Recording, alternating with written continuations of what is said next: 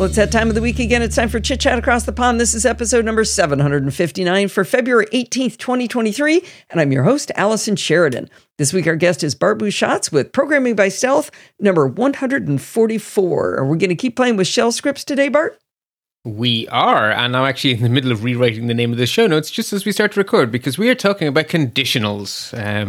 I initially gave the episode a more conservative name because I wasn't sure we'd get through it all in one installment, but we did. So we get to go all the way from last time we learned that the terminal does Boolean-like things in a unique and interesting way. These things called exit codes, where up is down and down is up, or 0 is true and anything else is false, which is pretty, it makes my head hurt still.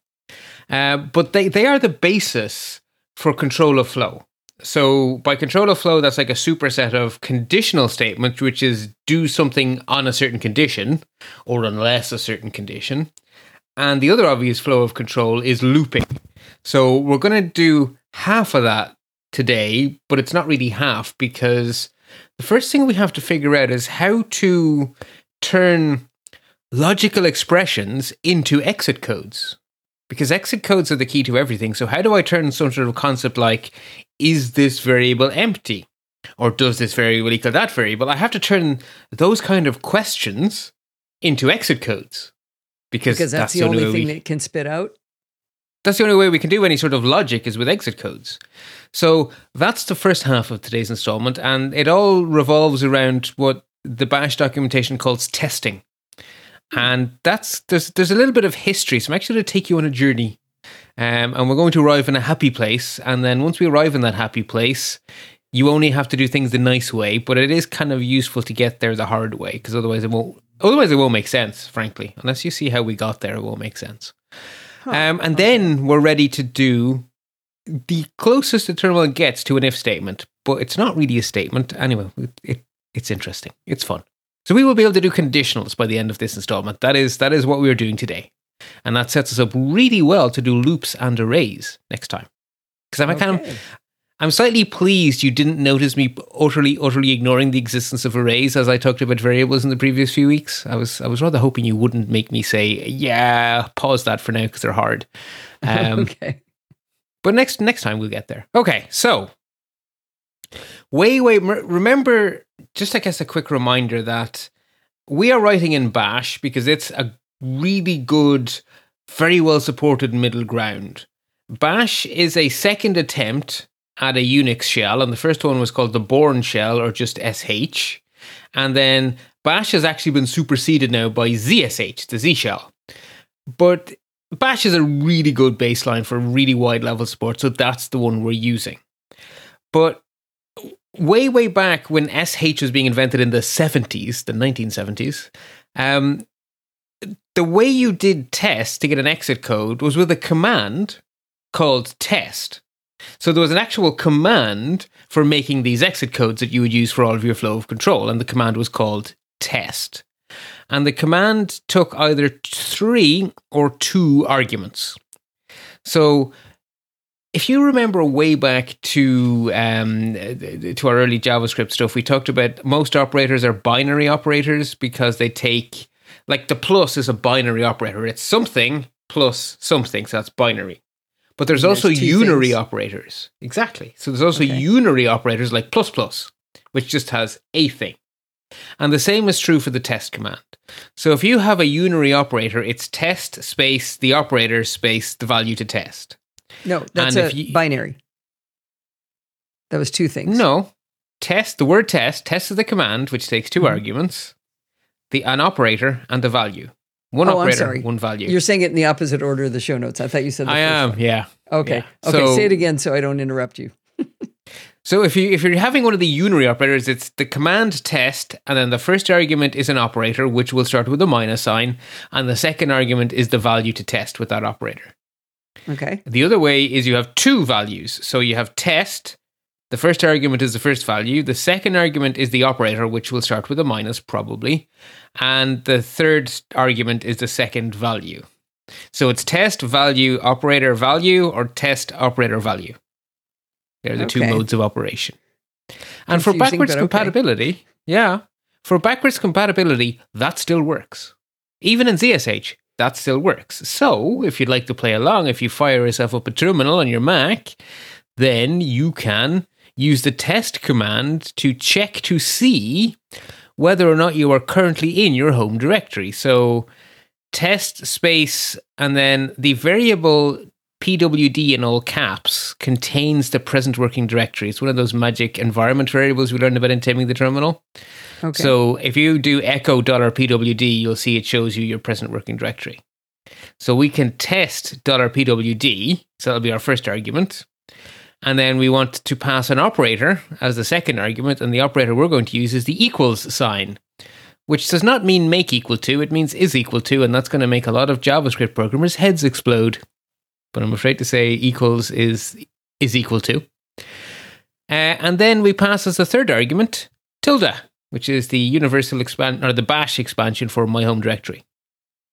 So we're saying, is my present working directory the same as my home directory?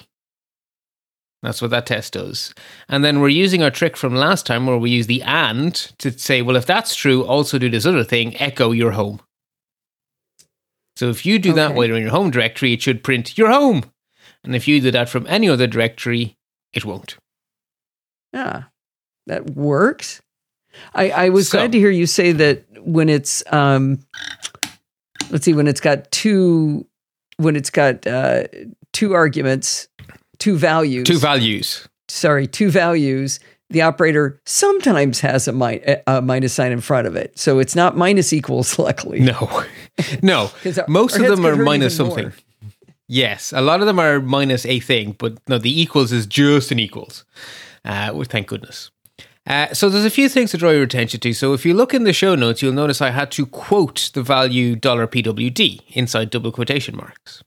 And the reason for that is if the present working directory contains a space, then it would be seen as being multiple arguments because space is your delimiter for arguments. So if you didn't quote that variable, then if you were, say, in your, let me see, what one has a space? Does Mac doesn't call it My Documents, does it? There are folders on the Mac where there are spaces in them. I know this because I've landed in some of them. Or maybe that's my naming convention.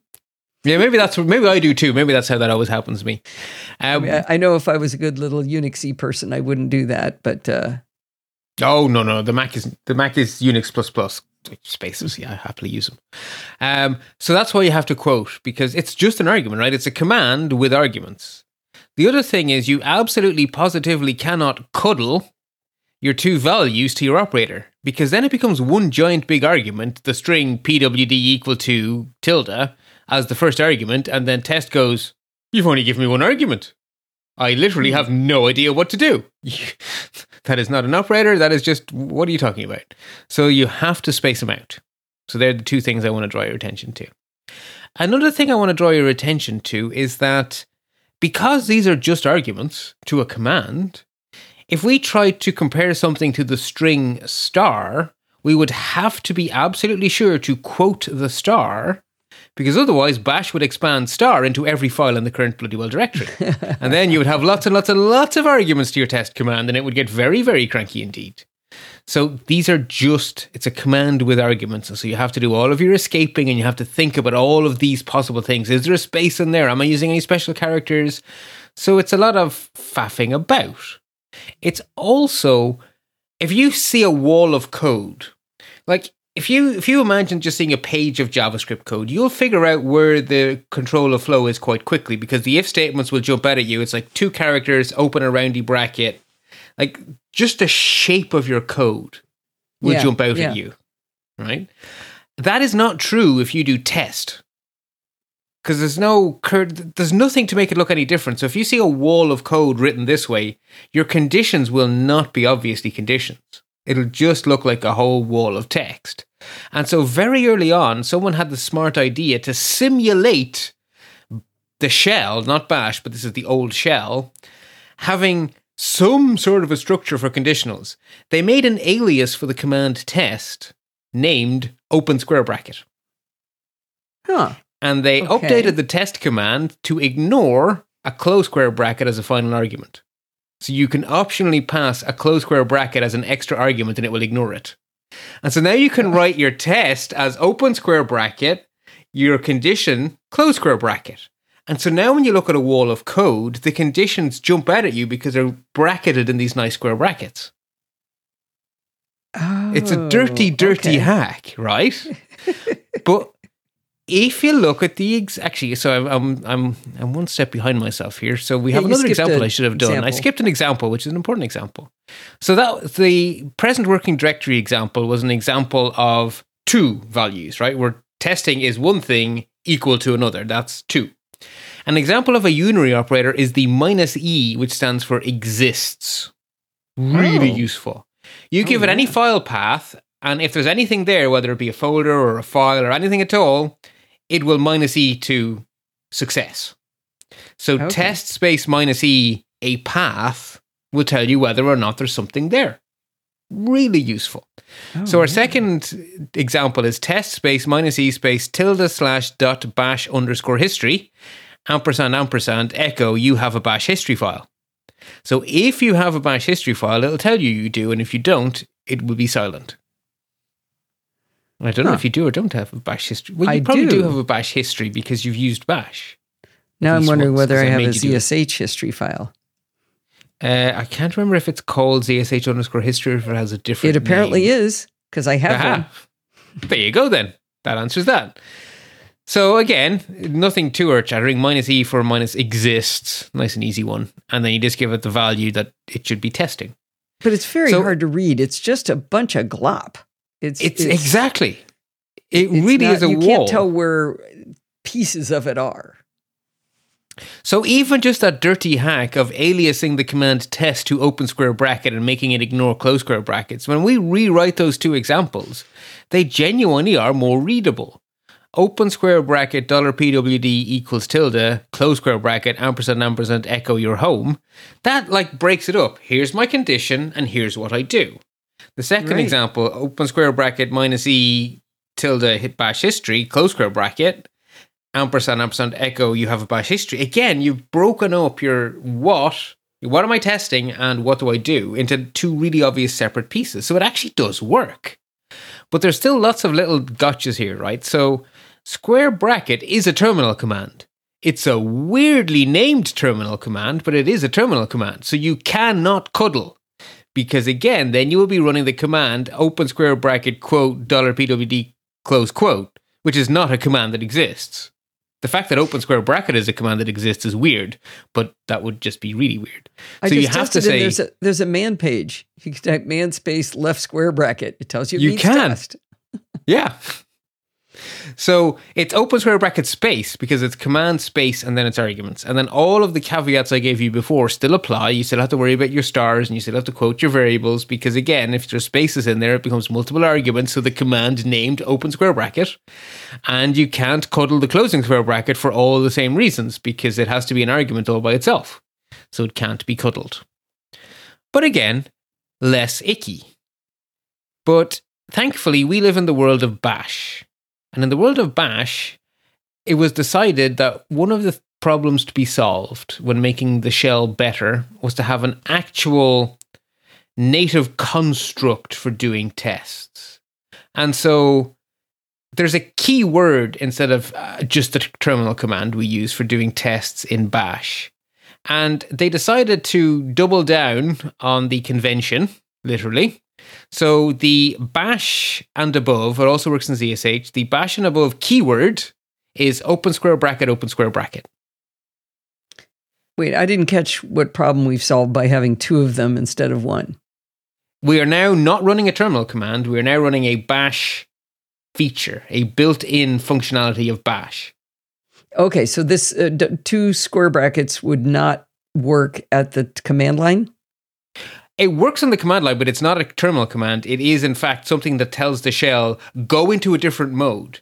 So it's syntax for the shell, not a terminal command.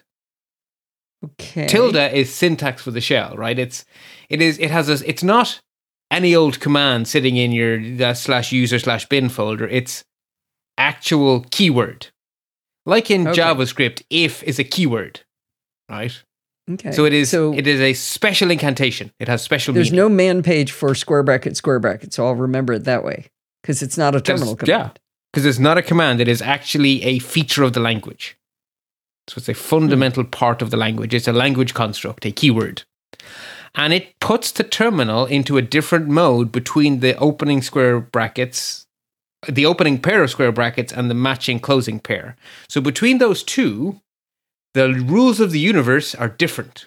It is not a terminal command with arguments. It is actually a bash test, which means that you are freed from having to quote variables.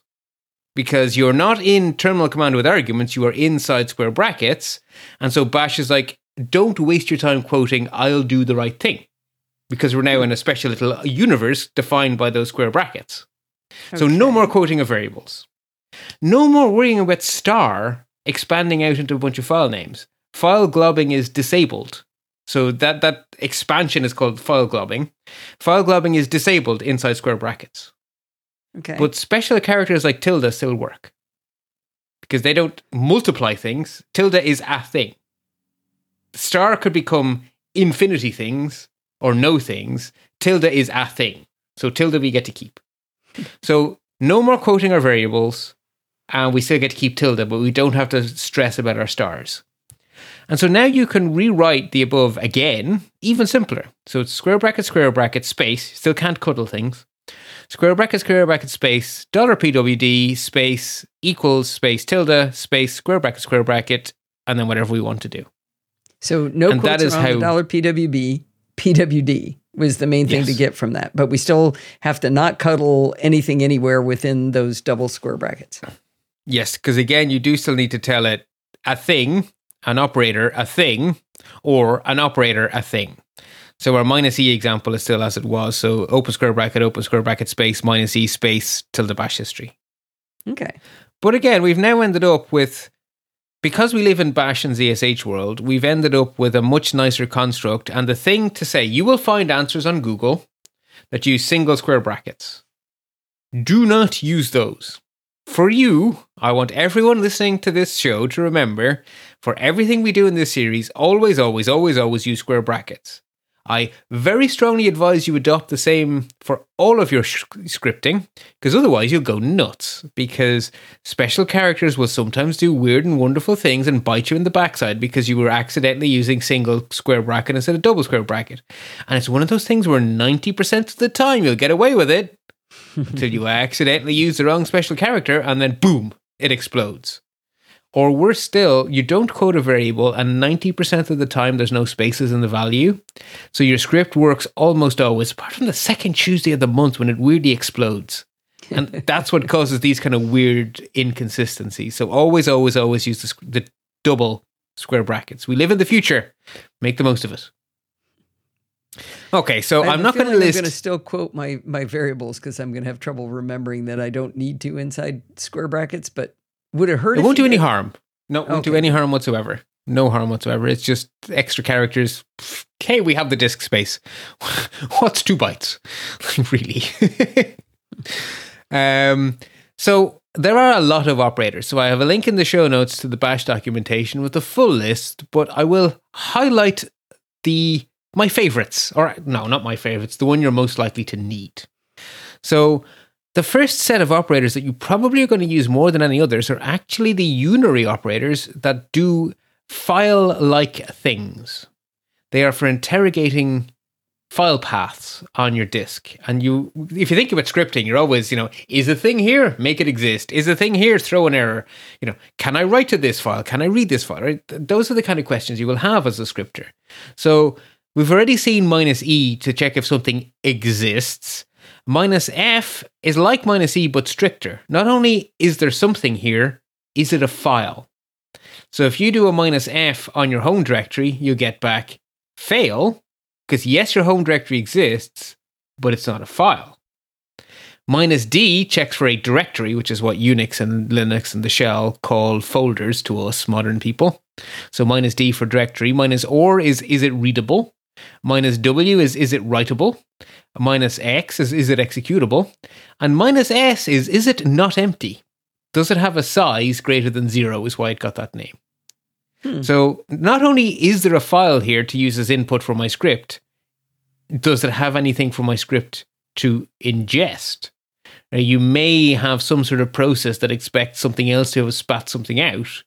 Well, if the file exists, isn't actually the right test if you're going to ingest something. Is there something for me to ingest is actually a more meaningful test. So -s is often the right thing to do to check, am I good to go? Can you pile these together? Can you say -rwxs to find out if it's readable, writable, executable, and non-empty all in one go? I'm not sure. You'll have to test that out. If not, you can use the OR operator to stick between multiple tests. Worst case scenario, but given they start with minuses, my guess would be that you can chain them together. But I honestly didn't try. Okay, I'm gonna do something with your pronunciation of the letter R. You said or, like OR, correct? As in, you can put so the OR operator pipe, like we saw last week. Great. Okay. You can stick between, so you can have square bracket, blah, blah, blah, blah, close your square brackets, or, so pipe, more square brackets. You can chain them together that way. Okay. So the next thing then is strings, right? So files are obviously a big thing for shell scripts, but strings are kind of Bash and ZSH and all these things. Strings are their first love, right? The numbers to them are actually just strings of characters, which is why they do very dumb things with numbers, which we'll get to in a moment. So string operators are the most important as well. There are two very useful unary operators. There's -z for is an empty string. So if you want to test, is this empty? -z will tell you if it's empty. So if you have a variable or the output of a command, something you want to test, is this empty? -z. Okay. If you want to test if it's not empty, it's -n for not empty. Yeah, there's only 26 letters in the alphabet. They had to get a bit creative. And remember, I'm leaving most of them out. We've already seen the equal sign to check for equality.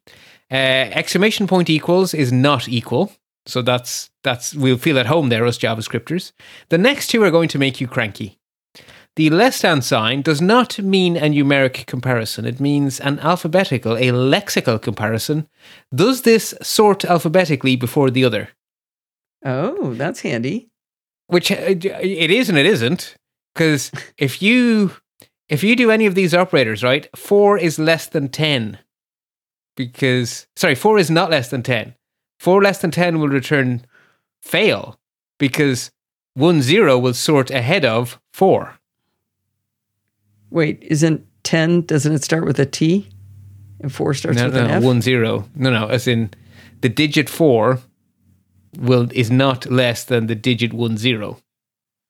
So you write 4 you said you were doing space. strings, so I thought you were That's doing what I mean. strings. That's what I mean. Yeah. So this operator looks like the minus sign looks like a mathematical operator.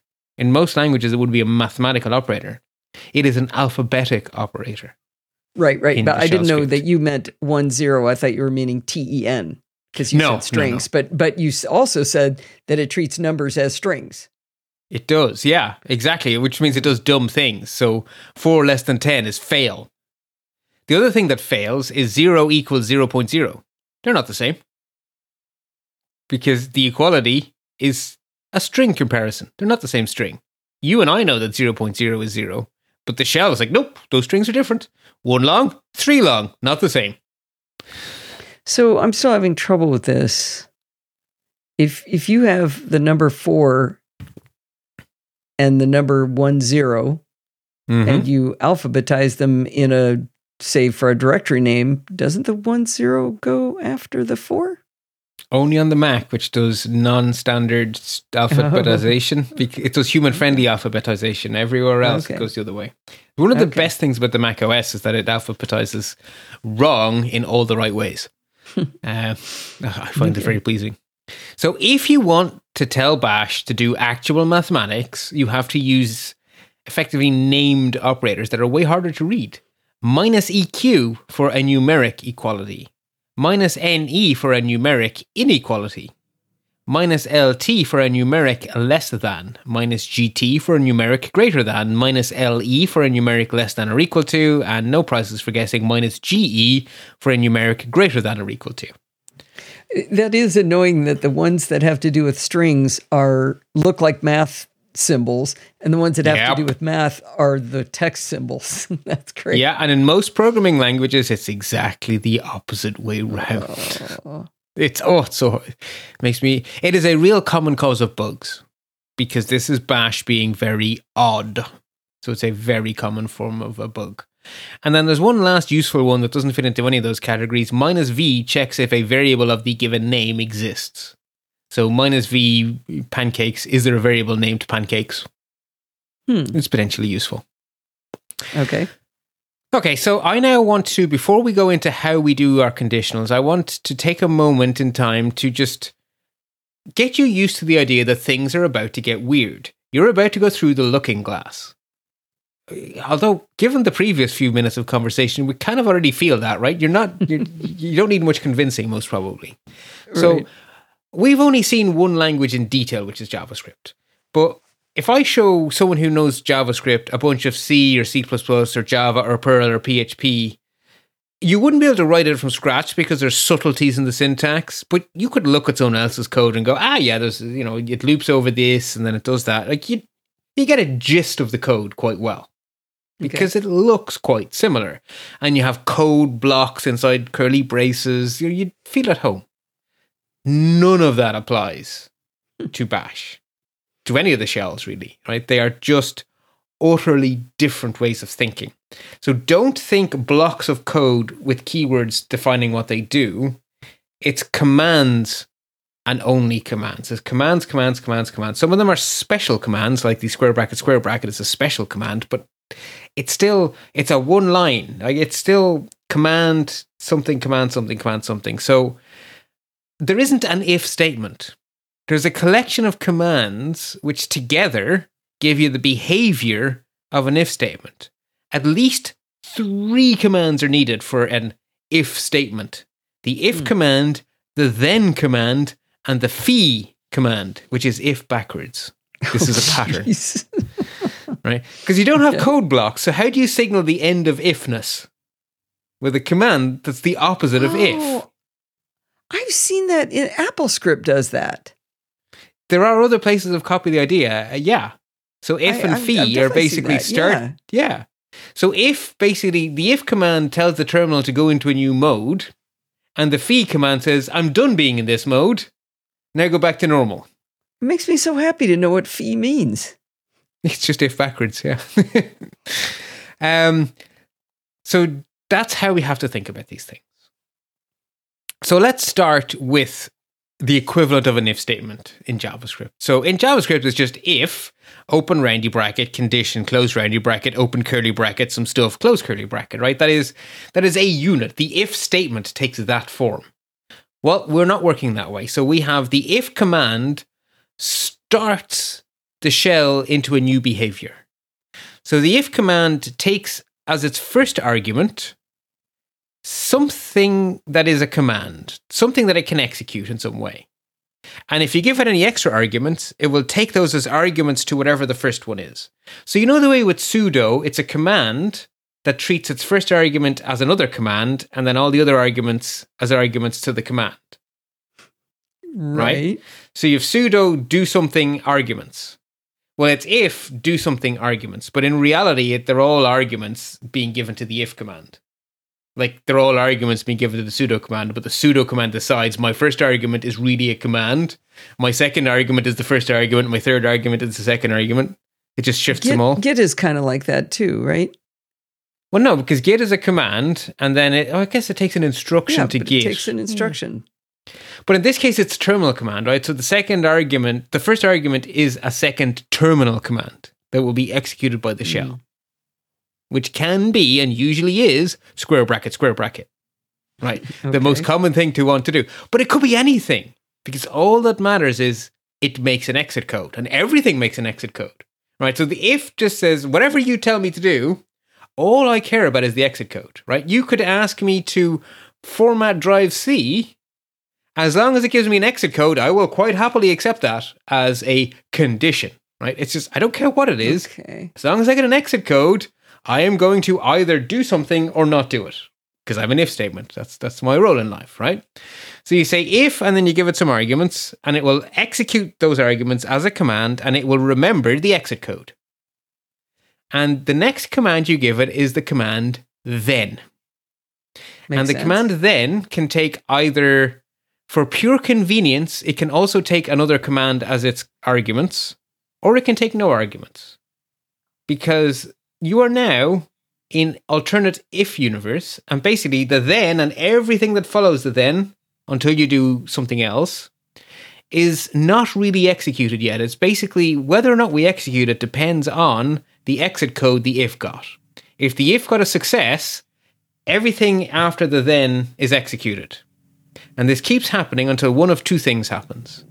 Either you meet the fee command that says we're done, or you meet an else command, which obviously flips it into a different mode, or you meet a command we'll talk about in a minute called elif, E-L-I-F. So this doesn't sound any different the way you described it from normal if then else. Well, except that right, but the if statement is, you have a code braces around things, right? It's if something, It's just how it then looks. it's also how it works. Because there's no concept, right? There's no concept of a but code block.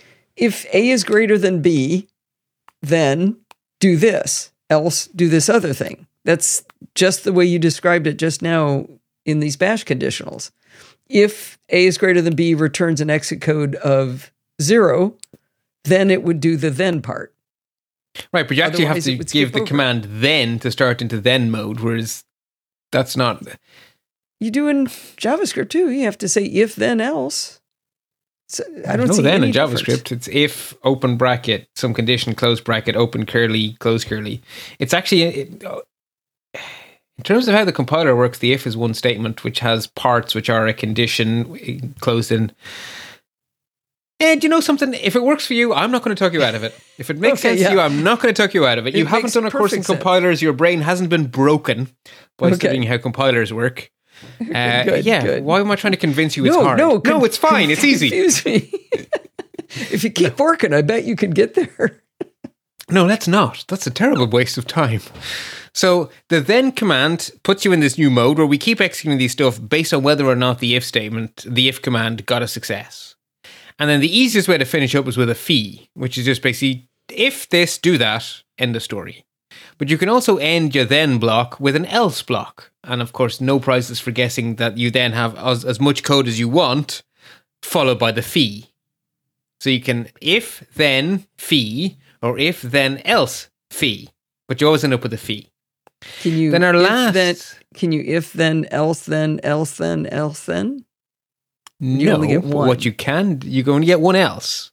But what you can have is as many as you like elifs, which is, elif is effectively a shortcut for else if then. Sorry, else if, Oh, because you go... Else if. Oh, okay.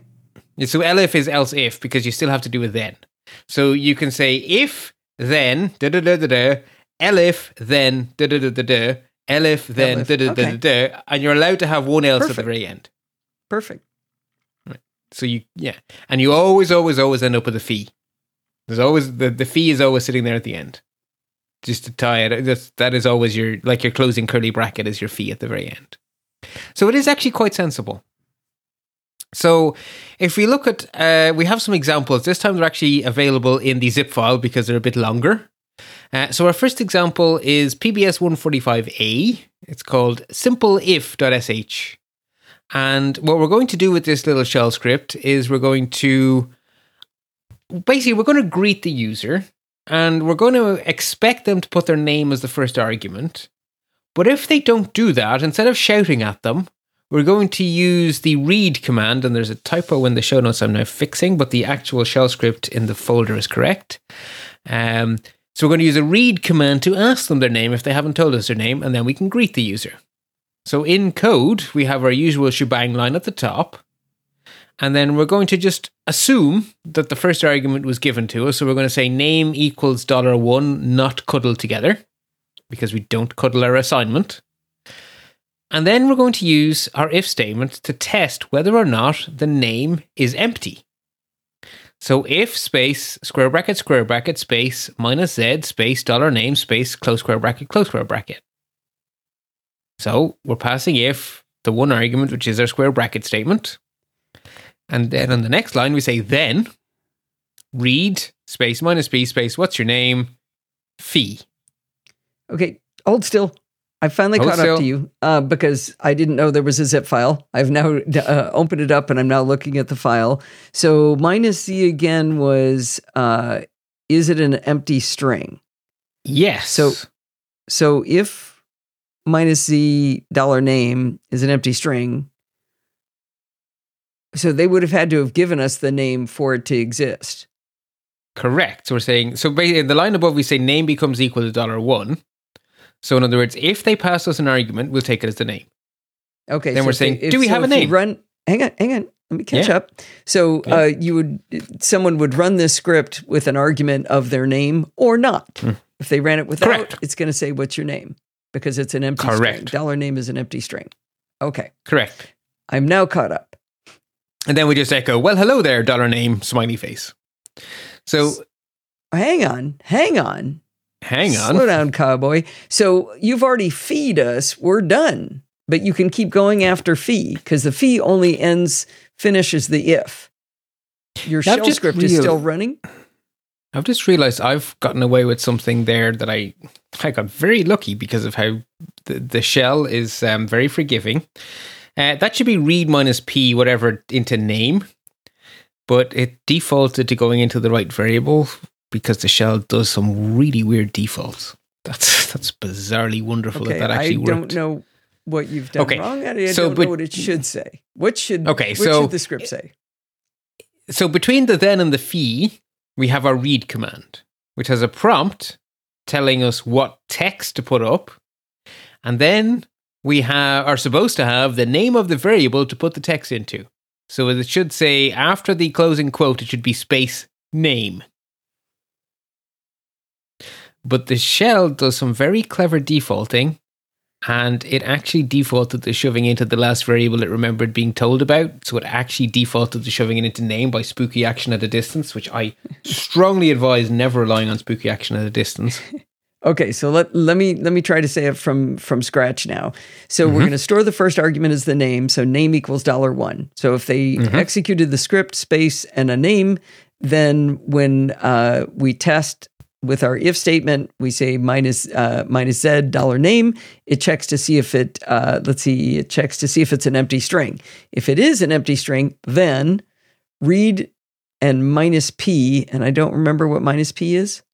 It's the prompt. So in other words, what do we put? What text do we tell the user before the blinky cursor? So read a prompt that doesn't exist yet, but we're going to say -P because we're going to tell it we're going to do a prompt. What is your name? Space. And whatever they get back from it, we should have put it into $name. Into name. The name of the variable. No, name. Yes, see? I did it. Fell right into the trap you said I would fall into every time. Okay. Yep. Oh, because I do too. Okay, and then we fee.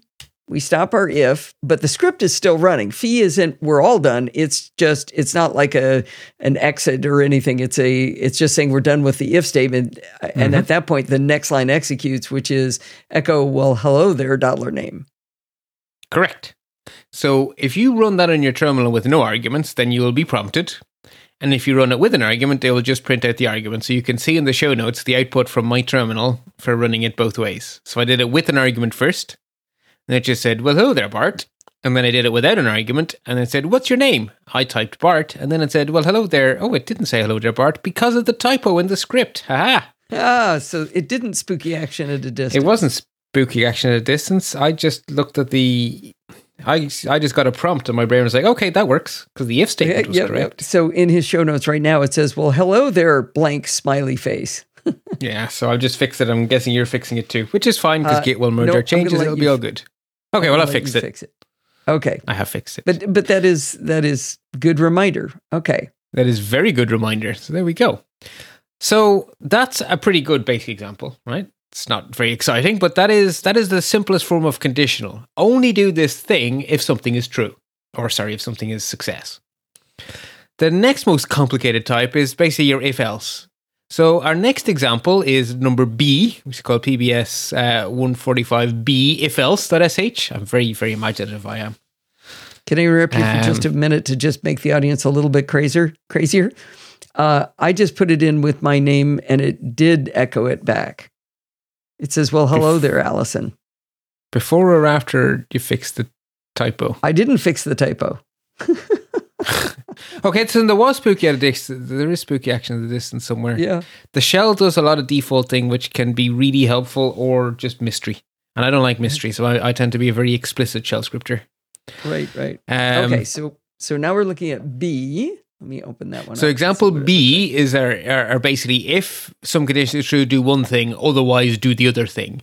So this is a very simple script. It's going to basically print out whether or not we have customized bash with a custom bash profile. So we have our shebang line, and then we say, check whether or not the bash profile exists. So we say if space, square bracket, space, -e, space, tilde / dot bash _ profile, space, close square bracket. Then, echo, you've customized bash with the profile. Else, echo, you haven't customized bash, or customized your bash profile yet. Fee. So, depending on whether or not you have a file called tilde dot bash _ profile, you either will or won't. You'll see one of those two messages. In the earlier examples, in your echo, and then you put a sentence in there, you like putting an exclamation point at the end. So you've the backslash thing, you've escaped it out. But when I run that command, it shows the escape character and the exclamation point. Why would that be? Because exclamation points are an absolute bother to escape. Okay. Let me try. I could probably take it out and then stick single quote, exclamation point on the very end. Because remember, you can concatenate strings by just shoving them next to each other, so that would probably do it. So after the E of profile, close the double quote, then immediately start a single quote, exclamation point, single quote. That should work. I think I would just not use exclamation points. That all sounds too hard. But I like exclamation points. I do too. I'm a big fan. But yeah, no, they are very troublesome in the terminal. Yeah. Very troublesome. I struggle with them a lot. And it's a silly thing for me to spend time debugging, but I often do spend time debugging exclamation points. Okay, well, by the time you see that, Bart will have fixed that as well? Yes, he will, because he just did. Okay. I'm getting better at this multitasking thing. So the final example we have, and I'm very much doing this as a setup for what we're about to finish. So the final example we have is our equivalent of else if, which is elif. And so our second from final example is PBS 145C called elif.sh. And again, we have our shebang line. And what this script is going to do is it's going to tell us the etymology of the current day of the week. There are 7 of those, so we have 7 conditions to write. So if you want to know how, you can look up the man page for the date command. But if you call the date command with a format string of +%a, it will give you the 3-letter abbreviation of the current day of the week. If you don't believe me, type date space single quote plus %a single quote into the terminal, and it should say SAT. Unless you're Alistair right now, at which point it's a different time of the year. It's probably already sun, yeah. Yeah, probably. So anyway, we execute that command and we shove the output into the variable name DOW for day of the week. Right, so that's the first thing we do there. So that's just going to be a 3-letter abbreviation. So now we want to print the appropriate etymology, okay? Why is DOW not have a $sign in front of it when you're defining it? Because as we learned 2 installments ago, you don't give, the dollar means get me the value of. Okay. So when you're assigning a variable, you don't use $. Just like with the read command, you don't use $. Yeah. Okay, I got it backwards again. Okay, good. Oh yeah, I told you would. You told Shockingly, this may come up again. Okay, so we say DOW equals $, and then this date plus $A or whatever it is, %A that gives us the today's date. So DOW is always going to be the day of the week. Actually, $DOW is going to be the day of the week. Correct. Okay. So then we basically start a whole bunch of if statements. So if space open square bracket space $Dow space equals space the string mun, which is basically going to test if the value of the variable DOW is the string Monday, or the string MON, then echo Monday is named for the moon. Elif, space, square bracket, space, $Dow, space, equals, space, the string TUE, space, close your square brackets, then echo Tuesday is named for the Norse god Tyr. Elif, space, square bracket, day of the week, equals, wed, then echo Elif, right? You get the way this works, right? So it's basically if, then, Elif, then, Elif, then, Elif, then, until you get to the very end. And I'm a firm believer that you always have a final trailing else. And I do this in every language, which I often have very snotty messages in, because in theory they should be impossible. This is one of those things where you often see on a shell script, impossible error, right? It shouldn't be possible for this not to meet one of these criteria. But anyway, my echo in this case is, what calendar are you on? with three question marks. I didn't know all those things. Thursday's named for the Norse god Thor. Yeah. And Wednesday is Odin? I didn't know that. Yes, because Odin is Woden, right? Woden is an alternative spelling of Odin. So, yeah. So, Woden's Day. How did Saturday come from Freya? No, that's Friday. Oops. Well, it says Saturday twice. Doggone it. You can tell I did some copying and pasting. Okay. So, I'm fixing that too. Who's Thor? Thor must be Thursday? Yeah. It's Thor's Day. He's actually... Oh, I see. I'm just reading it wrong. Yeah. I think. Because it's this, it says if, then, and then you have... So Thursday is actually correct. Friday. Okay. Right, I'll fix this. Yeah, the copy-paste. I had a lot of copy-paste. Yeah. Now, right, so A, this shows you how LF works. Mm-hmm. B, this shows you why there is a second command for doing conditionals. Because it is actually quite normal to want to compare one value. So we were comparing DOW in each of those comparisons, right? DOW equal. Every single time, is DOW this? It's really common in terminal commands to want to do that, because you're often dealing with what flag did they set or what option did they pass? And you just have a bunch of possible values of the one variable. So there's actually a command specifically for checking multiple values of one variable. So you basically say, I want to check for this variable, if it has this value, do this, if it has this value, do this, if it has this value, do this, otherwise do that. Okay. In JavaScript, that is the switch command. And so it's switch, name of variable, case. But on the shell, the command is called case, which again makes my head rather explode, because that's not how normal programming languages work. But hey, there we go. That's how these things go. Right. So the case command is another example, like the two square brackets, of something that is new in Bash world. And when you say case and then some stuff, the terminal goes into a new mode. It like between case and its, you're immediately going to know why the last command is ESAC, case backwards. Oh, I between like it. Case and ESAC, the universe changes.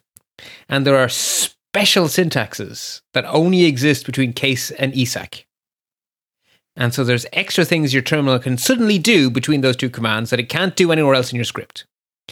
So the way it works is you say case space, and then you give it some sort of value. Space, the word in. And you have to say the word in, right? It just has to be that way. So case something in. And that something could be a variable name, it could be a command you execute, whatever it is that ends up as a first argument of case is what you're going to be checking all the way down. So we're going to say case $DOW because we want to check DOW all the way down. Okay. And what you then have is a collection of one or more pattern followed by the closing bracket, a whole bunch of code, as much as we like, followed by 2 semicolons. And then we repeat. And the code between the pattern and the 2 semicolons only gets executed if the value of the thing at the top of the case statement matches the pattern. Okay. So this is harder to say than it is. An example of this, Bart. Absolutely. We're rewriting our days of the week is what we're doing with all of the typos to fix again. Okay. So basically, it's once you say case, the next line must be a condition which ends in a closing round bracket. And if you want two conditions, you can separate them with the pipe symbol. And the pattern is in the same format as the grep command. It's called BRE, basic regular expression. But anything that works for grep will work here. So A star means an A followed by any amount of anything. A question mark C will be an A followed by one other character followed by a C. Right? That is how these patterns work. Normally you just put a value here. Right? So the pattern is just a bloody string. 99.99% of the time. But you can use star and question mark and a few other things. Okay. So let's just look at one final thing to say. The equivalent of your final catch anything else is the pattern star, which means 0 or more of anything. Okay. No idea what any of this looks like right now. This is just a bunch of semicolons and scroll down. It's roundy the brackets. Next example, PBS 145D is the same code rewritten, so that way it makes a lot more sense because you do need to see this. Okay, let's walk through that because it's jumbly right now. Yeah. So case space something space in. So case $DOW space in. In other words, everything between the case and the ESAC, the thing we are checking. The thing the patterns are matching is the $DOW. Right. So the first pattern is MON, and then we're ending the pattern with space close round bracket. So MON is the pattern. In other words, is DOW an M followed by an O followed by an N? If that is true, we execute all the commands until the 2 semicolons, which is just echo Monday is named for the moon. Then we have our next pattern, TUE, end the pattern with a rounding bracket. Some commands. Tuesday is named for the Norse god Tyr. 2 semicolons. Next pattern. More commands. 2 semicolons. Next pattern. More commands. 2 semicolons. Next pattern. More commands. 2 semicolons. The pattern is always being matched against $DOW. So if DOW matches the pattern MON, run this code. If it matches the pattern TU, run this code. If it matches the pattern WED, run this code. If it matches the pattern THR, run this code. And then the last pattern is star. If anything else has happened, if we have anything else, if we're still going, echo, what calendar are you on? Oh, okay. Okay, so star is anything that hasn't already been described. What if these patterns were mun space is space good? You would that be in quotes or? You shouldn't actually need to quote them because you're in regular expression land. So as long as your pattern doesn't contain a roundy bracket, which you would have to escape, you're fine. Because they're patterns. They're not. Remember, we're between the case and the ESAC, we're in weird universe. Right? That is a thing that Bash added to the shell that didn't used to exist in the old SH. This idea that that a command can take you into an alternate universe until you get to another command. So the case command puts us in an alternate universe until we meet ESAC. So it leads to nicer code sense when you can see it than it does in describing. That was a tough one to you have no idea how hard those notes were to write. I bet. So where are the exit codes involved in this part of the code? Where are we having exit codes happening? So the case command doesn't really make use of exit codes because it's checking a value against patterns. But doesn't the if command return? It doesn't. Okay, so the case command, no, it does. The case does return an exit code because everything returns an exit code. So the case command's exit code is 1 if none of the patterns matched. And if you have a trailing star, that will never be true, but you don't have to have a trailing star, right? Mm-hmm. So if no code gets executed, it will return 1, which is fail. In all of the situations, the exit code of the last executed command will be the exit code of ESAC. Oh, okay. So if at the very end, it just said, well, Oh, you're So saying you could the last have thing a before, pattern. Hang on. Did you say the last thing before ESAC? The last thing to be executed. To be executed before ESAC. Yes. So, okay, imagine our star didn't say echo, what calendar are you on, but said exit 404. Okay. If our day was MON, the last command to execute would be echo Monday is the name of the moon, which would have an exit code of 0. So our ESAC would have an exit code of 0. If somehow our day of the week was none of those things and it got all the way to the star, then our exit code would be 404 from the exit 404. Okay. Okay. Interesting. So, yeah. And again, the if statement, it's all about whatever the exit code is of the thing that comes after if determines whether you go to the then or the else or the elif, etc. And in fact, the elif does a whole new exit code, right? Because the elif checks to see, well, what does this condition give me? So you know what I wish we had, Bart?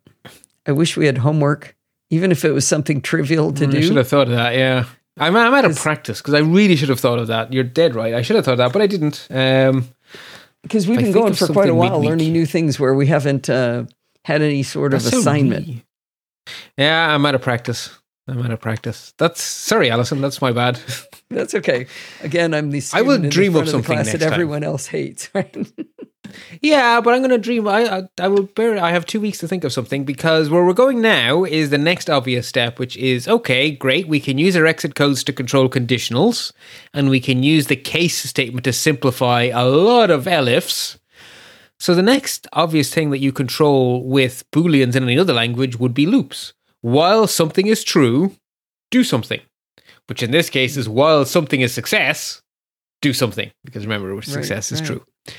And so that's where we're going next. But of course, what's the most likely thing to want to loop over? It's an array. Mm-hmm. So let's learn about arrays in Bash. That seems like the really sensible thing to pair next time. So next time we're going to learn looping and arrays because they just go together like, as the old song goes, like love and marriage. And then we are almost done of our tour of Bash because the only thing left to do then is to deal with the pipe, to deal with the plumbing. So our piping stuff to and from our shell scripts, which is very useful and very important, but we're not ready to do that until we've done all the other stuff. So next time, loops and arrays, and then our final installment will be the plumbing, as I like to call it. So our pipes. All right. Well, this was fun, even though my head did hurt a little bit in the middle of it. I think we powered through, and the show notes are perfect. Well, except for all the typos. But I was going to say, what else do I need to fix still? Are very helpful Friday. To getting this going. Well, we'll go over that after we're done recording here, Bart. But this is good. Yes. This is fun. I like it. Excellent. Well, folks, until we speak again, happy computing. If you learn as much from Bart each week as I do, I'd like you to go over to lets-talk.ie and press one of the buttons over there to help support him. He does 98% of the work here. I'm just the stooge that listens to him and asks the dumb questions. If you go over to lets-talk.ie, you can support him on Patreon, you can donate via PayPal, or you can use one of his referral links. I really hope you'll go over and help him out.